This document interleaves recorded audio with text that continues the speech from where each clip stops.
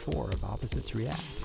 Today is Wednesday, February 19th, 2020, and I'm here with Sarah. Yo. And of course, this is Tyler. This week, not a bunch of planned content this week. I mean, I got a few things we can talk about here, but we didn't really see a lot of new media, new movies and shows, and it wasn't a very busy week. But I did find some interesting topics to talk about, and there's going to be sort of a central theme today, which I'm sure Sarah won't be pleased with. But wonderful. Is it all baseball? Is it all your mock drafts? No, it's not nothing to do with baseball. Okay, It's still movie related, but It's just about a very specific franchise that you're probably not a fan of. But I'm so intrigued now. Since there is an upcoming release for it, we're going to discuss it. But before we get into that, I will discuss the one, new movie that I saw recently. Actually, I just saw it this past Monday. That was the new Sonic the Hedgehog movie. Oh, I totally forgot already. How was it?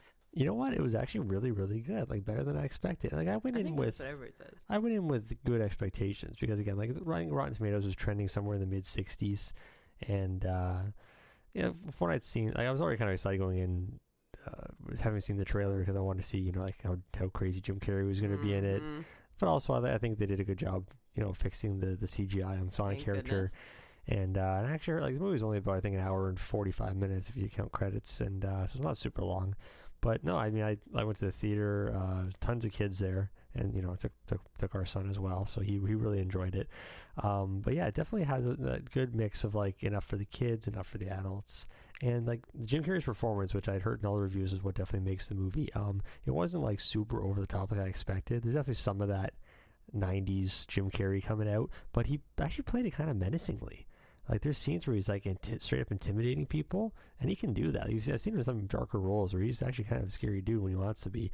And even, like, some physical scenes where he, like, just, like, starts throwing fists at the main character, and I'm like, okay, so Dr. Robotnik's got a little edge to him, right? But no, it was he's the villain. He should have an edge. Yeah, but you don't expect him to, especially in a kids movie, you don't expect a guy to be punching the main character. Well, I don't want to call it Sonic is the main character, but, like, the main human character, Sonic's cop friend Tom.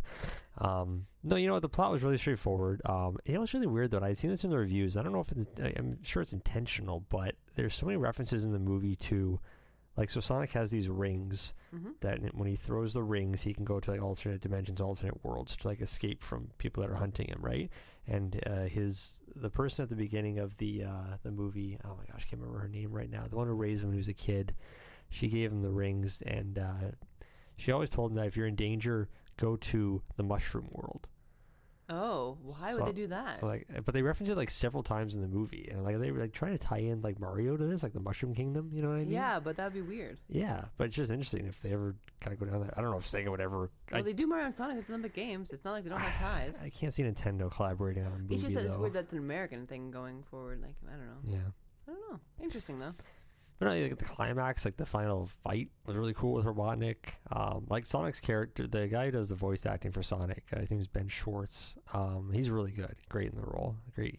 Got anybody who's played the games or seen any other Sonic media would know. There's lots of anime. Yeah, exactly. So I say Sonic media, so, like, you know what Sonic's voice is supposed to be like. Kind of got that playful Joker style to him.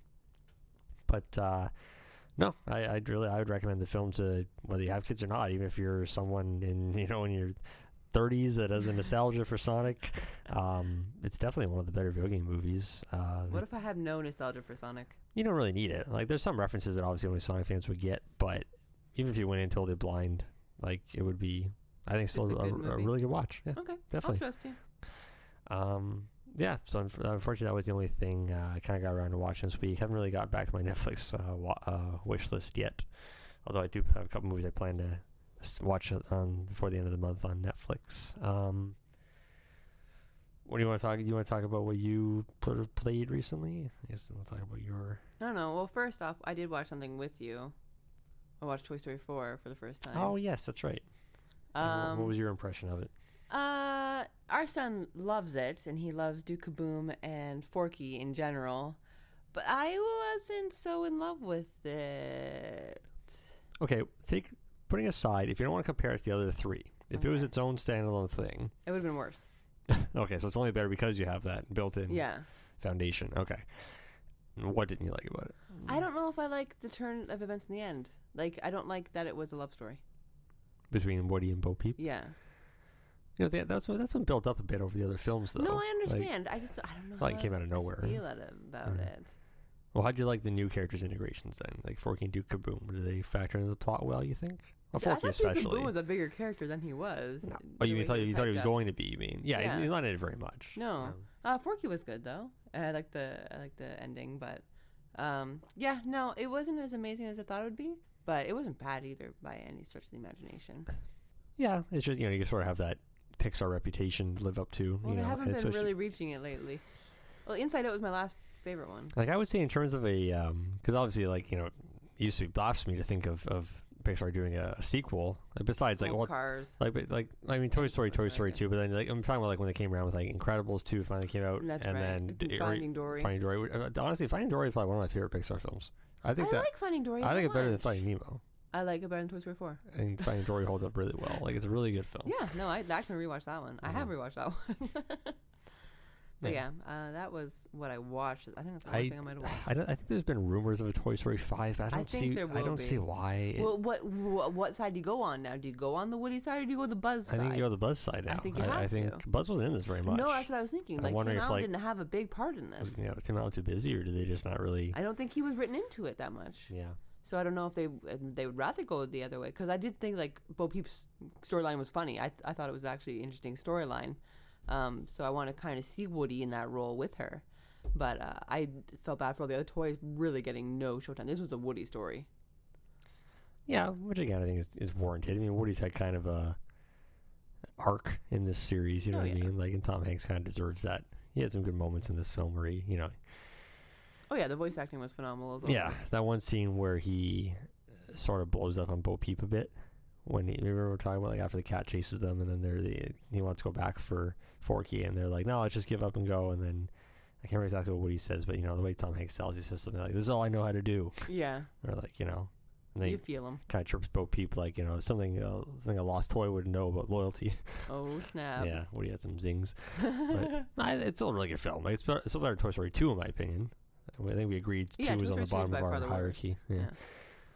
Yeah. I mean, definitely. I think Lucas likes it, obviously. Well, he can keep watching it then. I'd watch it again. It still has some rewatch value for me. That was my second time seeing it. I saw it in theaters. But yeah, it didn't grab you, but that's okay. I still have Inside Out and Up and. Anytime you get to a fourth movie in a series, I think especially an animated series, if it can still give you something, I think that's true. It's a good sign. I'm sure there's a fifth one coming. It makes money. So, okay, before we get, actually, again, look at my notes here. Before we get into the theme of what we're going to talk about probably for about 20 minutes or so, I guess we'll go with some other smaller topics first. We won't segue into that yet. So, it's interesting. I was reading on, what do you call it? Reset Era? I call it Reset Era. Reset Era, the forum that we usually peruse. Movies, games, whatever. Yeah, it's, there was a really good topic on there the other day that I liked reading about films, and it was talking specifically about B movies.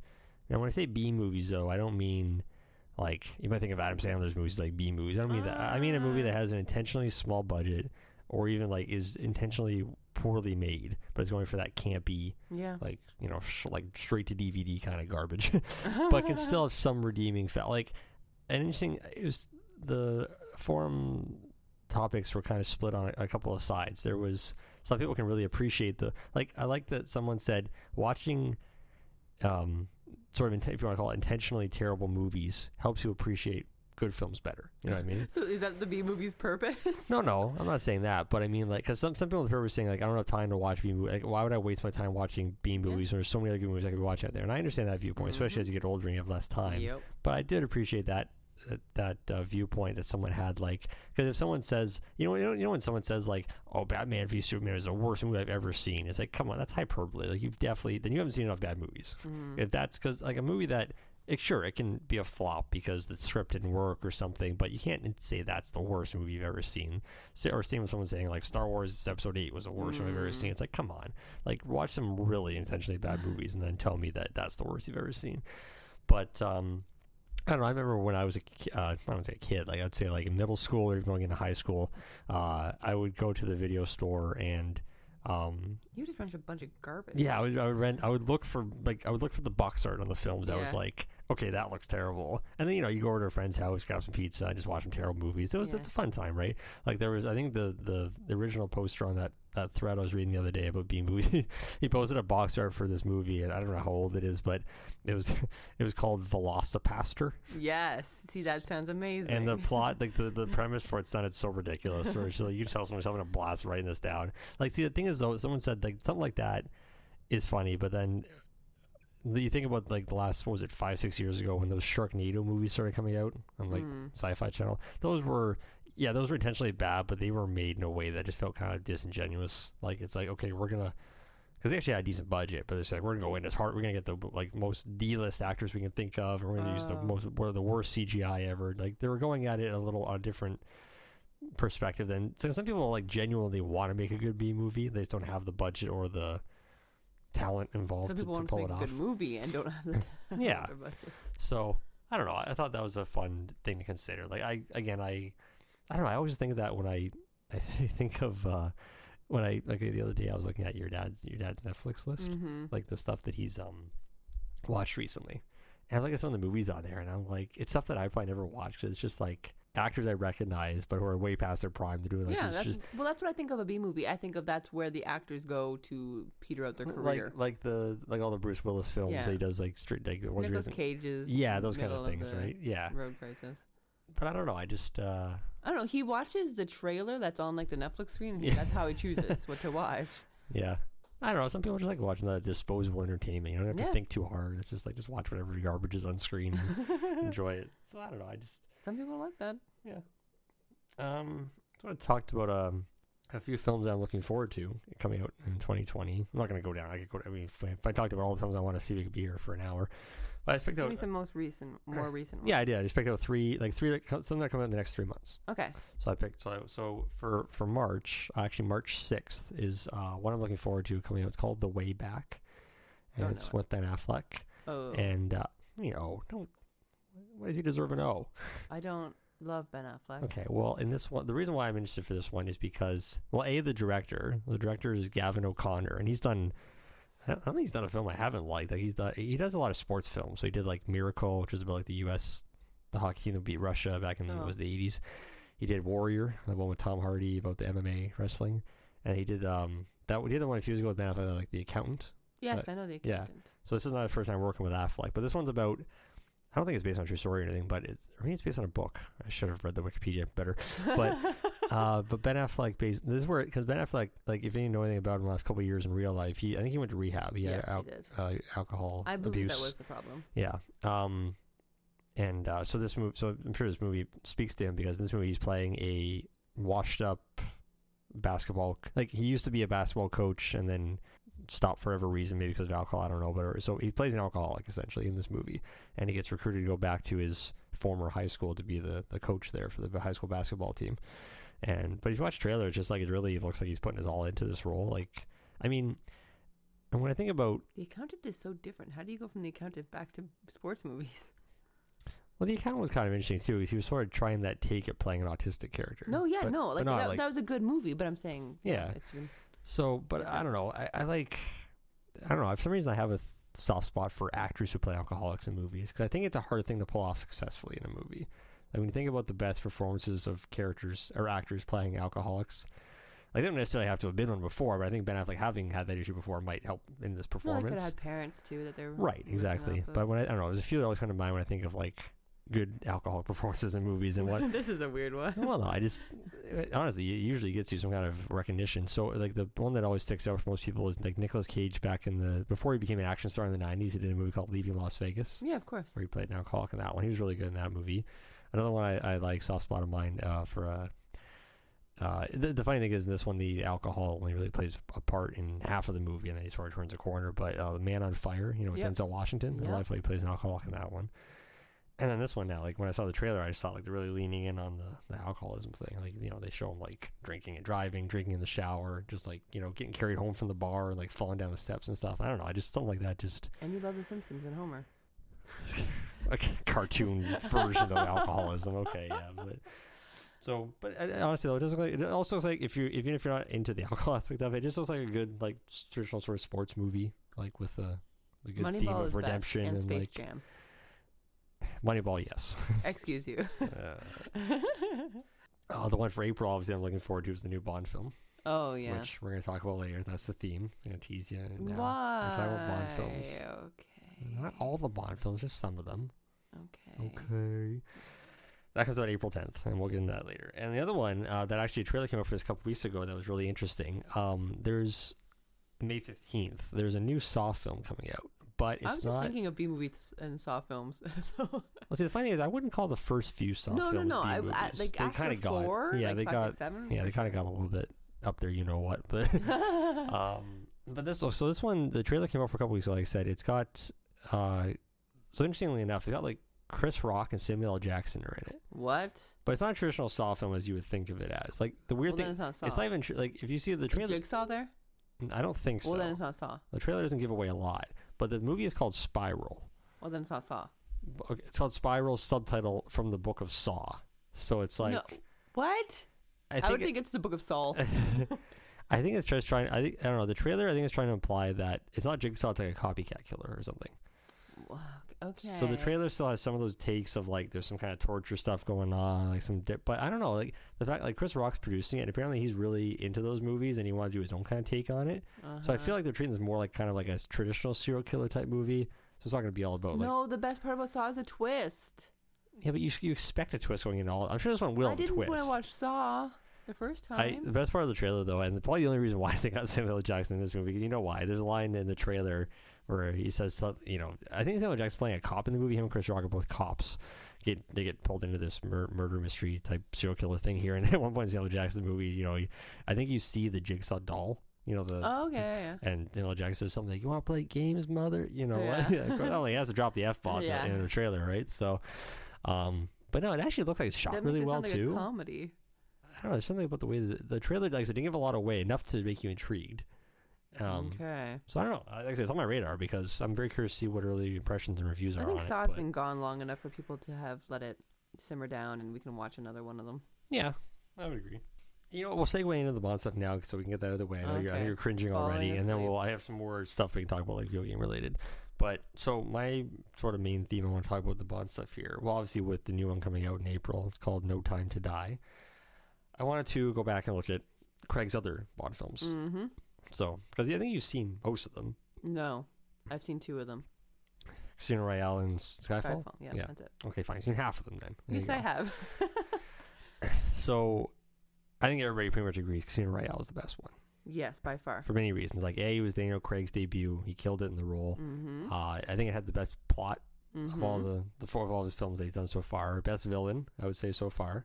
Yes. Well, they misused the better actors that they had, too. Right. And we'll get to that in a sec. I kind of wrote that down here. Yeah. But, just overall, like, I think Casino Royale is the most rewatchable. Yes. Ironically enough, I think it's the one of his films that has the least action in it.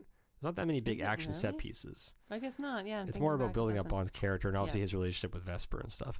So I was actually reading another thread on Reset the other day, and they were talking about the Bond films and Craig specifically, and they were saying that, and I would agree with this, and there's that scene in Casino Royale, the first time he meets Vesper on the train. Do you remember that scene? Yes. And like the dialogue is so well written in that scene, but also just with the two of them playing off each other, they have such good chemistry in that movie. Better than any of the chemistry I've in the Bond girls since then. I think they had the best. But I think someone was saying that's probably like the best like if you're saying like a non-action, like the best definitive Bond scenes, that little 4 or 5 minute sequence between the two of them, because it reveals a lot about their characters without getting too like overt about it. Like kind of plays into Bond's background of being an orphan and how he interacts with women, but again, just like kind of building up that relationship with her, that chemistry in that short segment. I don't know, it's a really good scene, and again, I think the villain was really good, although maybe a little underused. Yeah, but you know, the focus was really on the relationship. Yeah, this whole movie, because again, you didn't expect it, I guess, at the time you see the movie, but if you go back and watch the Craig films now, you realize how much of the foundation is set up in that one, because. Again, spoilers for anybody who hasn't seen Casino Royale already. Like, Vesper dies at the end of that one. She kind of sacrifices herself. She drowns to save Bond. And so from that point on, he's sort of like... He was very smitten by her. Yeah, exactly. He was in love with her. So he kind of like puts up that shield now where he's like, I'm not going to fall in love with women anymore. I'm only going to treat them as disposable. objects. Exactly, right? And but during all the other Bond films, there's always the other Craig films, I should say, there's always some kind of throwback to her, some reference to her in the other films, especially in Spectre, more so than I expected there to be. But considering it's like 3 films later. Yeah. So again, my ranking, just to get out of the way, my ranking, I think, of the Craig films would be Casino Royale, Skyfall, Quantum of Solace, and Spectre. Okay. And those bottom two could flip flop for some people. Spectre is such a letdown, and I'll get to that. But going in order here, so yeah, Casino Royale definitely the best by far. Well, how's your waifu? Best Bond girl. It's hard. I do like the Bond girls in Goldeneye though.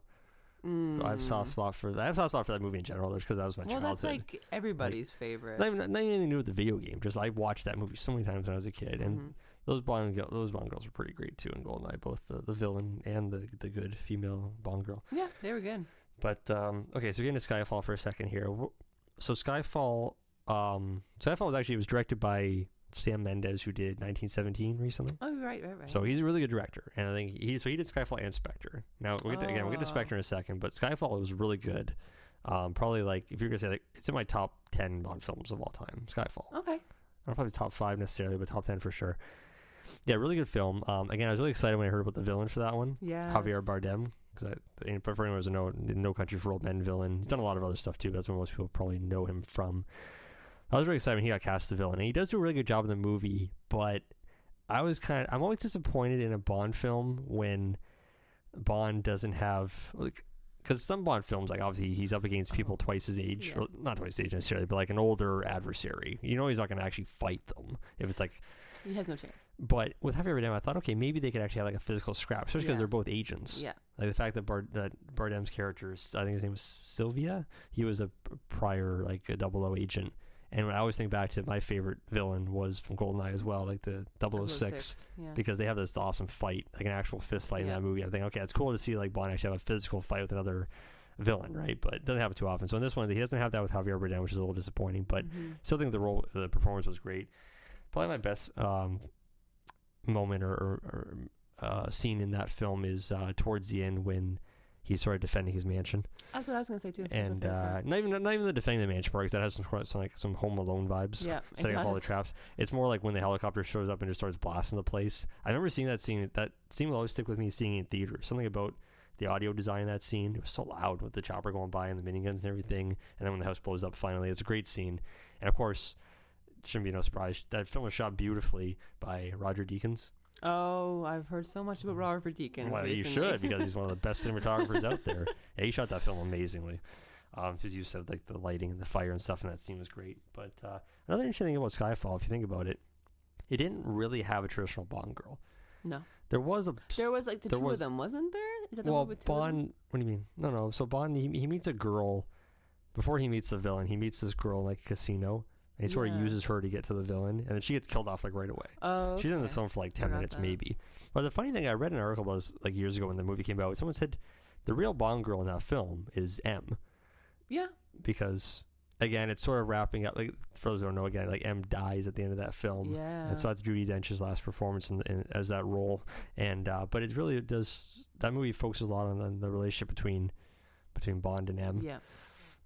Which like Judi Dench has done that role all the way back to the first Brosnan film to Goldeneye. It's kind of bringing it full circle. Yeah. So it was cool to have the relationship expanded for them in that film, and a nice send off for them at the end too. And then of course, did they allude to it in Skyfall? Yeah, sorry. At the end of Skyfall, I think they do appoint the new M, and at this time it's Ralph Fiennes, like Voldemort is the new M. Oh my gosh! So. Because like there was going back to the Sean Connery films, M was always a male. Yeah. They didn't change to a woman until the Pierce Brosnan films came out. Oh, I didn't know that. So Judi Dench was the only female M ever. Okay. And they go back to a male M now. So, but yeah, Skyfall is still a great film. Going to Quantum of Solace then. Quantum of Solace, I remember when it first came out, because obviously that was the second one of Craig's right after. So following up Casino Royale was hard to do because that was such a great film. Sure. Quantum of Solace at the time was a huge disappointment. Although ironically, people going back and watching it now say it's not as bad as you remember. It's just because you're always comparing it, because it does pick up exactly where Casino Royale left off. Like literally the ending, if you watch them back to back, it's like direct continuation. Right. And again, obviously, like I said, there's a lot of tie-ins of Vesper and the guilt Bond feels over that and stuff.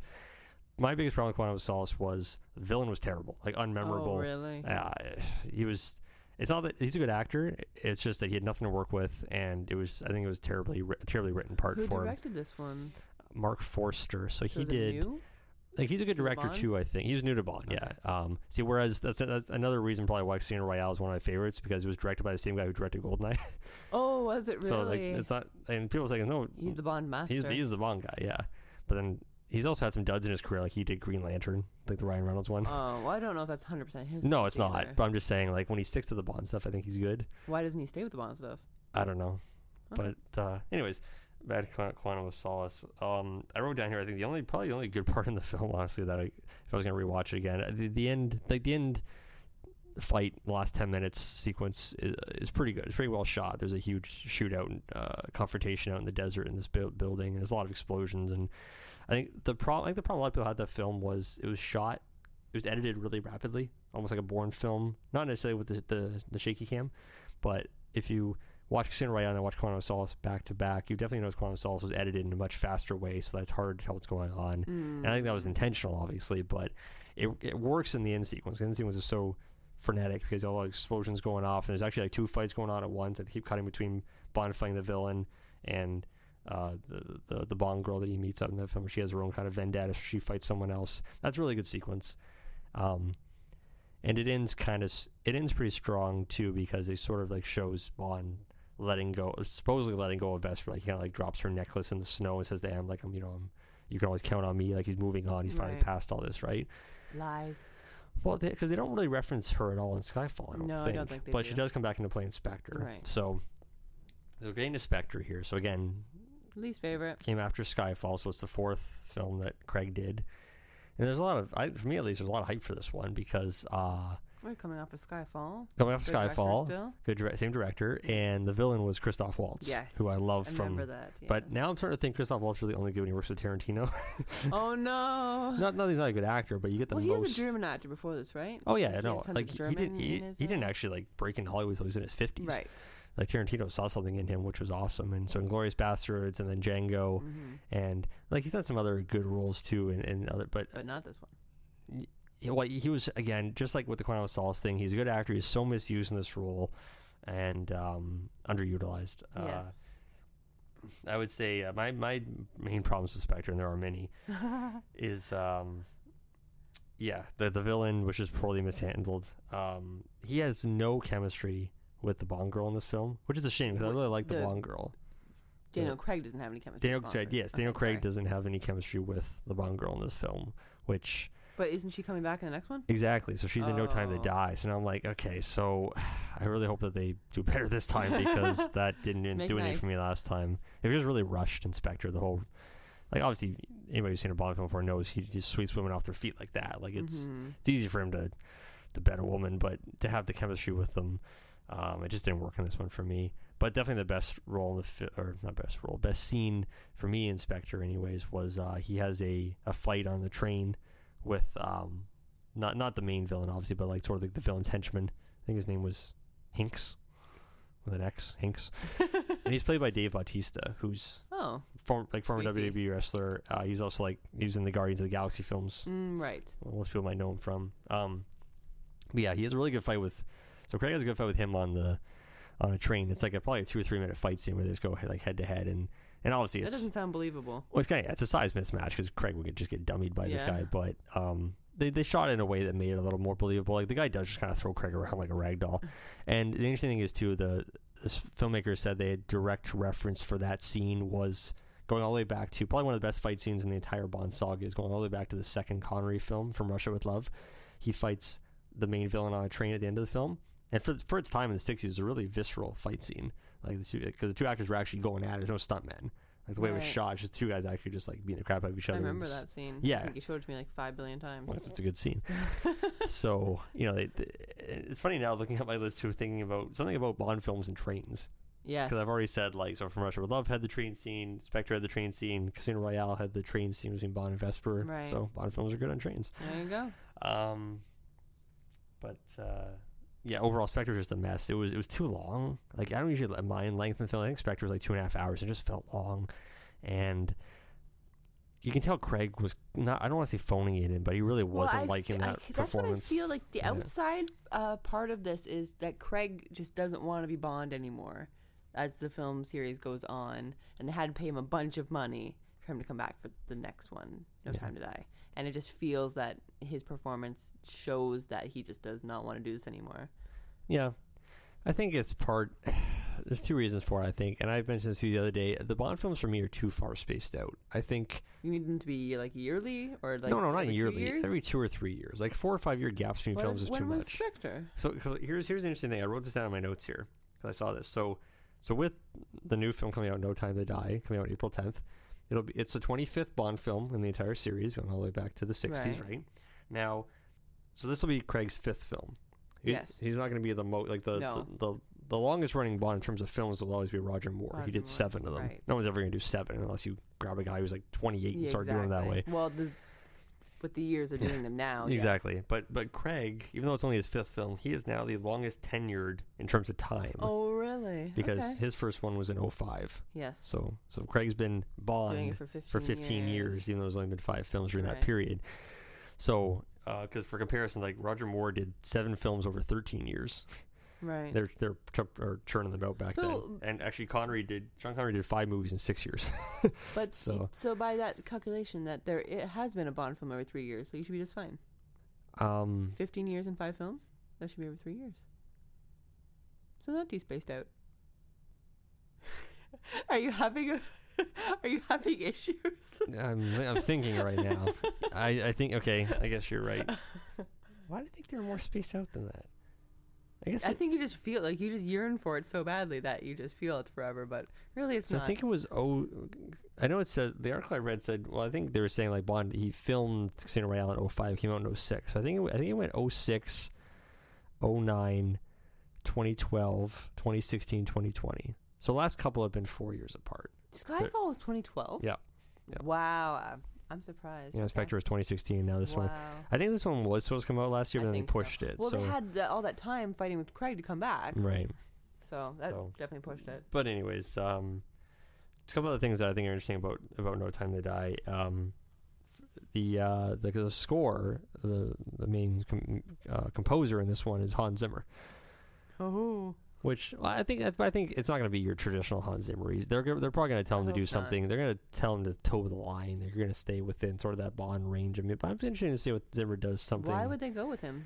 They had a different composer, and that guy dropped out for some reason. Oh, so I think it was creative differences. I'm pretty sure. Yeah, but so I think Hans is just kind of a fill. So I don't think Hans is going to have his own little staple on it. Right. Like, it's not going to sound like Pirates or Inception or anything like that. But I'm interested to see if he. I don't think Hans Zimmer's ever done a bad score. Oh no, film. for sure. It's not going to be like his. He's not going to have one of those memorable songs. Probably not, but we'll see. What do you think? I showed you. Not showed you. I should say you listened to the new Bond song the other day, the main theme by Billie Eilish. What do you think of it? I didn't hate it. It's grown on me. Yeah. First time I listened to it, I thought, okay, they're going with a sort of like that mournful, like. Yeah, I thought it was all about Vesper. I don't think so, but if they tied in again, it wouldn't shock me. But no, I didn't. Like it was a good song. Like one of the like better if I close my eyes and listen to it, I could see it playing over the credits. Yeah, it sounds like a Bond song to me. The other interesting thing I thought about this one was I think this is the first time ever that they've cast a villain for Bond that's younger than Bond. Oh. And I mean I don't know what I'm assuming the character is supposed to be playing a younger, like in this case because Craig is 51 in real life and the actor playing the villain is 38. Is Christoph Waltz back in this one as like a cameo? He is, yeah. Okay. Yeah. So he's in prison. I think he tells something about Bond about what probably gives him some information about the new villain. Right. Like, watch out for this guy. He's got a pass with your little Bond lady friend over there and so I don't know, but I am interested. Like again, the villain is a good actor. Okay. They always get good actors. I was going to say they're all good. They always do. They got to use them good. Yeah, but this one, so it's Rami Malek, and he was most recently he played Freddie Mercury in the Bohemian Rhapsody film. Okay. But he's also he does that. I've never seen it, but there's that show on TV called Mr. Robot. I've heard is really good. I've never heard of that. No, he's in that. He was in he was in Until Dawn. He's one of the guys that gets killed in that video game. Okay, there's lots of dudes in that video game. He was in the Need for Speed film. I know that one much better because Lucas loves that film. I know. That's a good film. Who's directing this one, though? Like, is it somebody I know? No. I'm probably going to mispronounce it. Kari Joji Fukunaga, I think. He is the most thing he's most known for, or at least what I know him and appreciate him for, is he did season 1 of True Detective. Oh, that's the best season. Yes, it was really well shot. So And everybody's that's like a good, like I like that kind of mood for a Bond film. If you can keep that, that'd be great. I'm getting that vibe from the trailers. I'm hoping that. I know he's usually a writer too. He didn't write this one. I'm hoping you have some input at least. I would think, but yeah, the fact that I feel like when it's not MGM anymore. I'm trying to think of the studio that owns Bond. I think it's like Eon or something. No, not Lionsgate. But whoever owns the Bond franchise now, they usually have a lot of input on. They tell the directors we want it a certain way, right? Which is why I think Quantum of Solace and Spectre were kind of disasters. I feel like there's a lot of studio input on those ones. Okay. This one, though, I feel like they're kind of stepping back and saying, like, okay, we trust your vision here, and you kind of go with what you want, and we'll just give you the budget for it. Okay. Because like most Bond films, I'm sure it's probably over like $200 million. And this is for sure Craig's last one. So he says, and I don't blame him. I mean, because if we're saying they're going to do one of these films every 3-4 years, he's not going to do another one when he's 55. I think he wants to move on to other roles. And they need to figure out what they're doing with the direction of Bond going forward. Make the Girl with the Dragon Tattoo the second one. I wish they would, but the problem is that director's really busy too. Is he? He's also that one who did that show on Netflix. We're talking about David Fincher, by the way. He did that show on Netflix called Manhunter. Oh yeah. Now, I didn't watch the second season just came out last year, which was really good. The first season was still better, I think. But the second season was really good. Okay. And they were going to do a third season, but now that's been put on hold indefinitely because that director's so busy. Oh man. Yeah, so I don't know if that's going to happen either. Well, now I'm not going to watch the second one if I'm not going to get the payoff. Yeah. Okay. But so what is your goal is to watch a Bond film a week? Yeah, so again, that was another thing I saw on Resetter. They were saying leading up to the new Bond film coming April 10th, they said if you start this week. As in this week? Well, I think they said from February 17th to the 24th, so I'm still within that week period. But so at some point this week, maybe on the weekend, I'm going to watch Casino Royale. And then, again, I'll watch Quantum of Solace and Skyfall and Spectre. And I'll buy the Red Spectres. I don't own it. Well, there's a good reason for that. Yeah, it's not really where I'm going. I don't know. Maybe I'll appreciate it more on a third or fourth watch. I watched Spectre at least 2 or 3 times already and haven't really still cared for it. But well, you're older now. You're wiser. Yeah, I'm older now. Maybe my issue I have going back with Spectre is I remember the first time I saw it in theaters, I had a horrible theater experience. Oh, no. I saw it with a couple of my friends, and it was busy theater, but there was an older couple sitting not directly behind me, but in the row behind me, maybe a few seats to my left, and this lady. She's one of those ones during a movie who was like constantly talking to her husband, and I don't mean talking like having a conversation about. They were talking about the movie, but she'd be like there'd be a scene where there'd be like a guy in shadow, and the whole movie, like the theater's silent because there's no music playing or anything. There's just like a guy in shadow, and you could clearly hear her saying to her husband, "Who's that? Who do you think that is? Who's that guy? Oh my gosh, I think I know." And I'm like, "Oh my, this lady's killing me right now." The whole movie she did that. Even during the action scenes, I could hear her. Did nobody say anything?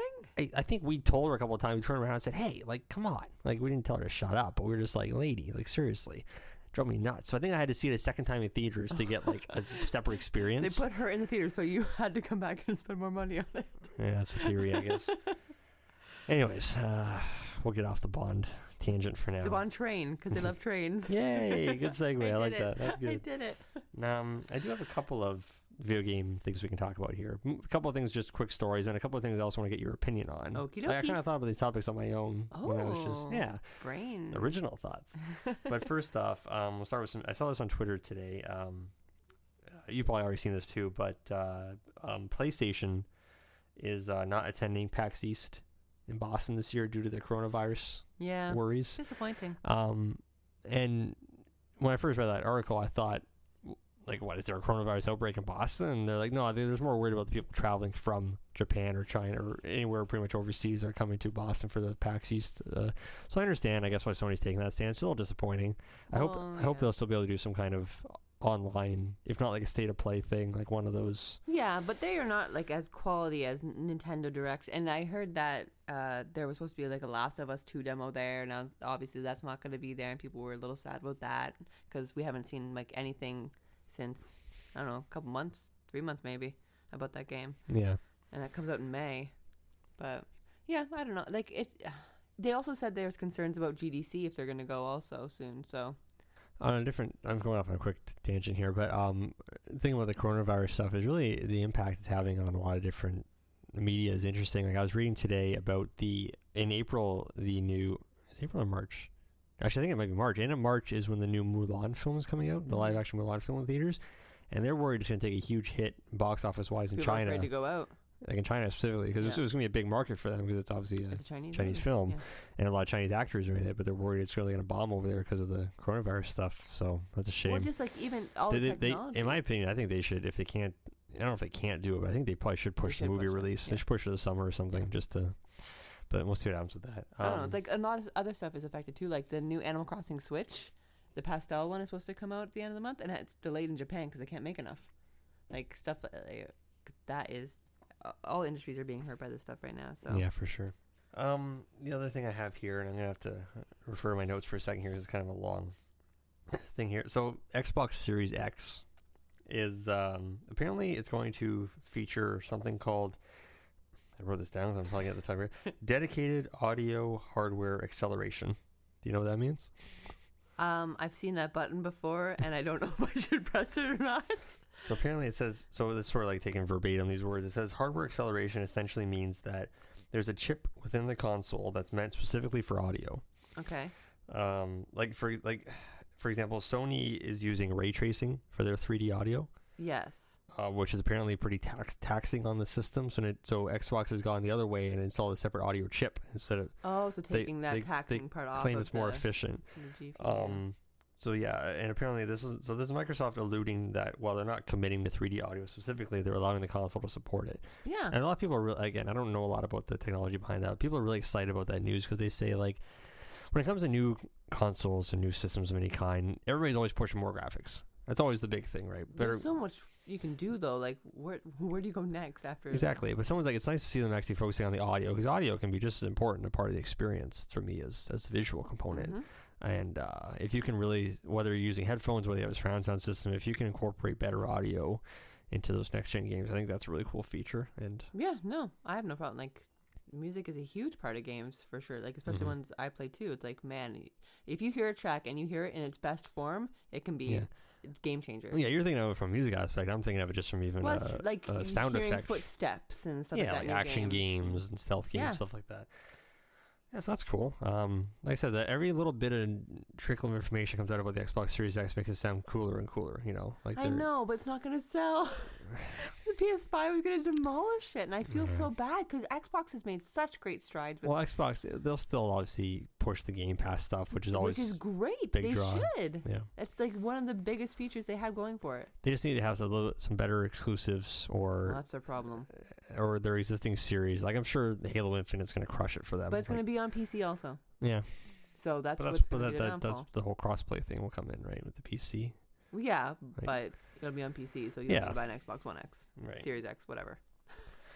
So the other two things I have here, video game related, I saw discussions about these on the forums, not specifically people were talking about these franchises or these companies, and I was just thinking to myself, like, what some questions we could discuss about the future of these properties. So first one for me was the Tomb Raider series, more specifically the last 3 Tomb Raider games that came out on the current gen systems. So going back to the 2013, they just called it Tomb Raider. It was essentially a reboot of the franchise with a different, like, Lara Croft sort of a vision of her character, right? Mm-hmm. Gritty, which it should be. And then there's Rise of the Tomb Raider and then Shadow of the Tomb Raider. Right. Now, from what I can tell, at least, I think they were all pretty well received critically. Shadow of the Tomb Raider was not so much. But I think the films kind of progressively got worse as they went along. So the films or the games? No, what did I say? You said films.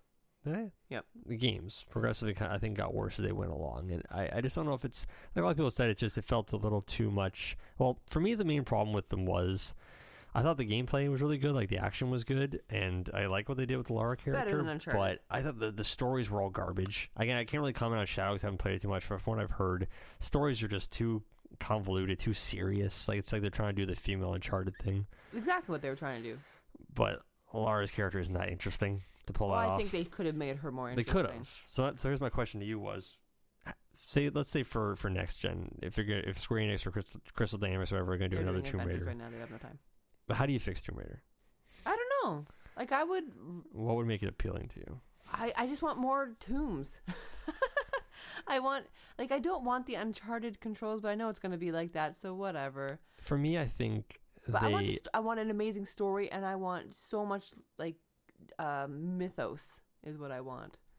I think they need to go over the top with the story and the action. I don't want to have this serious, grounded, Uncharted type stories anymore. I was tired of all those games I've heard just like uncovering some ancient mythological. No, I need that, but more. Like turn it to 100. Yeah, but I don't know. I just didn't think they did a good job. She's a Tomb Raider.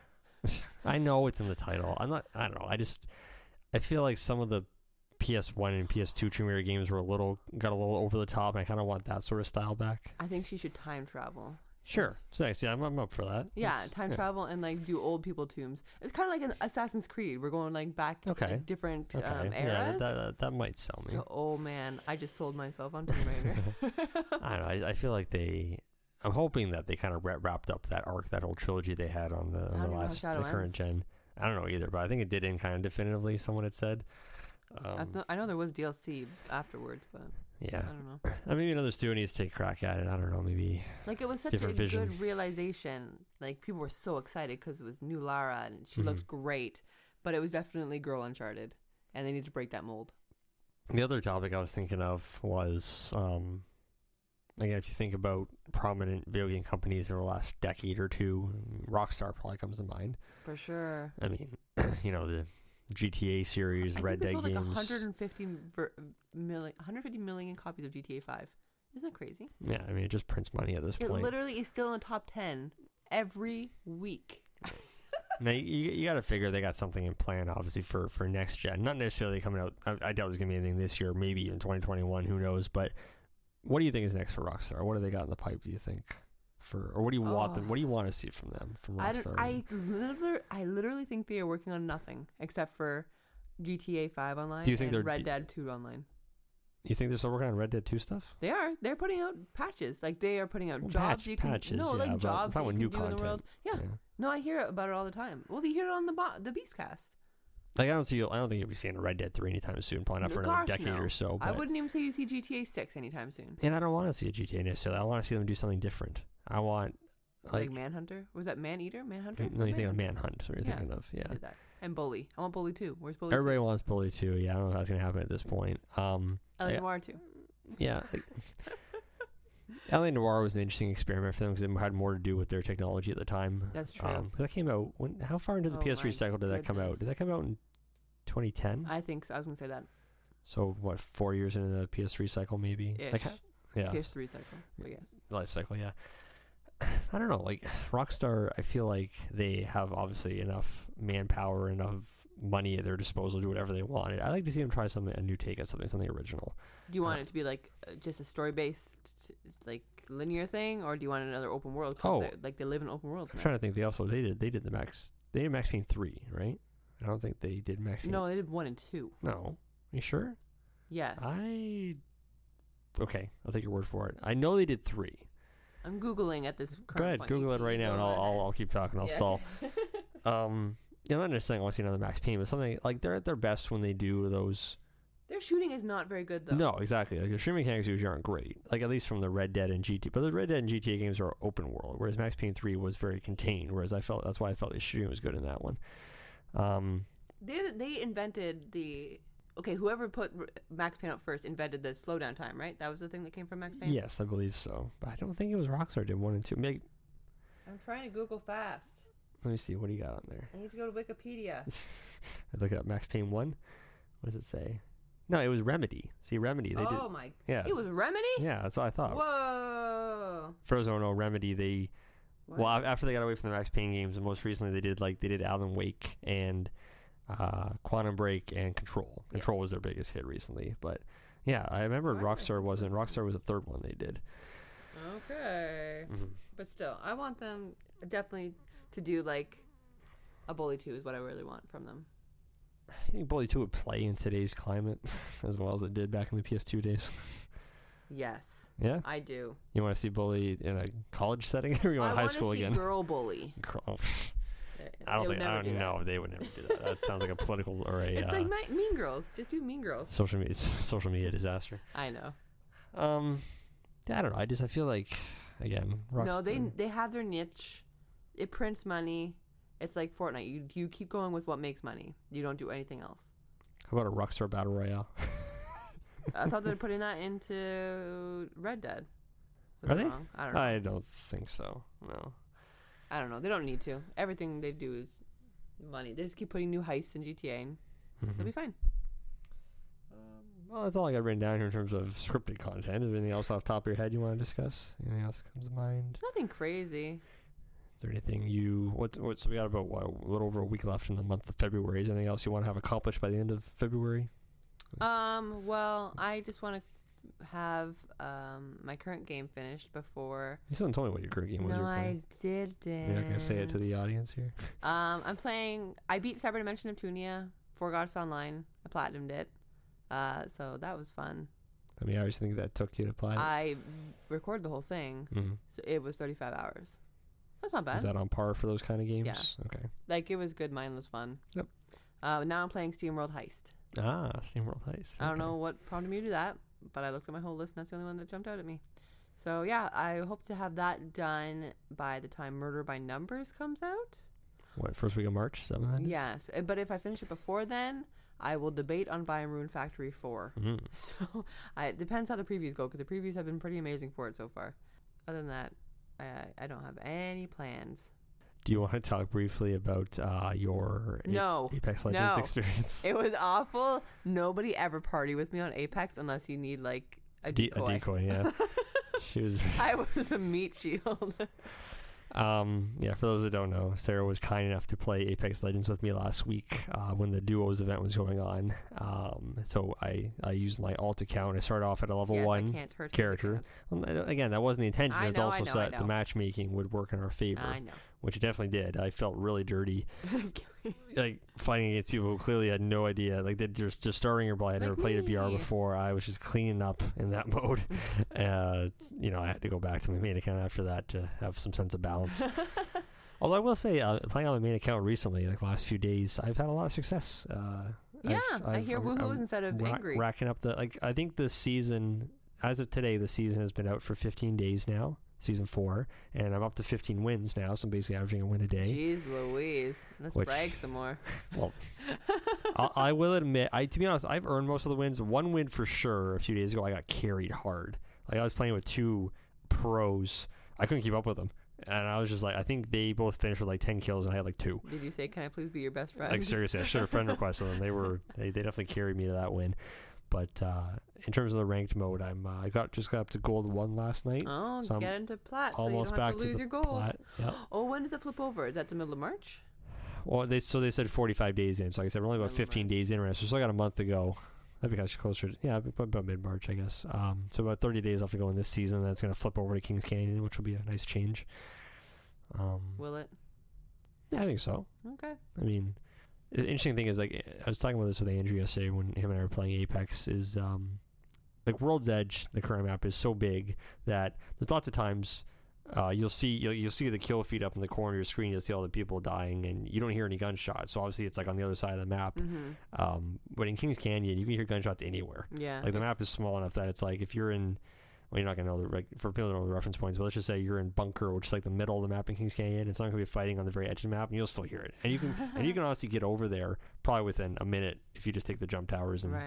So it's really easy to get around in that map in third party. So that'll be an interesting dynamic, I think, because again, like obviously ranked has been around on Kings Canyon before in the previous seasons, not in season 3, but back in season 2 it was. Season 2, yeah. But I think it'll be an interesting dynamic now because now it's the first time having ranked on Kings Canyon with the new legends like Revenant and Crypto and Watson.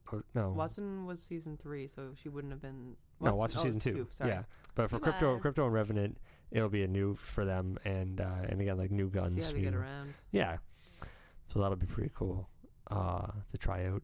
Yep, definitely still loving that game. Although you can attest to this, I did reinstall MLB The Show 19 the other day. It's a miracle. Because I did pre-order MLB The Show 20. He's never going to play it. Coming out on March 3rd. Well, it's coming out on March 17th, but if you pre-ordered early, which I did, you get 4 days earlier access. So March 13th, I'll be able to play it. He's going to play Apex. and skip those 4 days anyways. Only if there's an Apex event. Yes, which might be exactly. fun. But if you consider, like, again, we're 15 in Apex. We're 15 days into this 90-day season, and There's no more holidays coming. And in terms of the battle pass, I'm already up to, I think, March 13th is like close to when it's gonna flip over to Kings Canyon.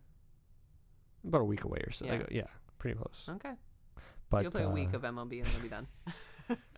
It'll be the Division 2 all over again. I well, pre-ordered okay, I love it, you know and then you never play. the nice thing will be about having the Apex diversion this year. You can test this in the past years when I've been really into MLB The Show. It never works properly the first couple of days. They always have a terrible launch. Like, the servers are That down. is a fact. So at least now when the Show 20 comes out, I won't be like dying to play it I right think you're away. gonna have like a good first 3 days, and then the day that it actually comes out, it's gonna be a tire fire. Yeah, the first day will be a tire fire like it always is. I'm not gonna wear it, so that day I'll just be playing Apex.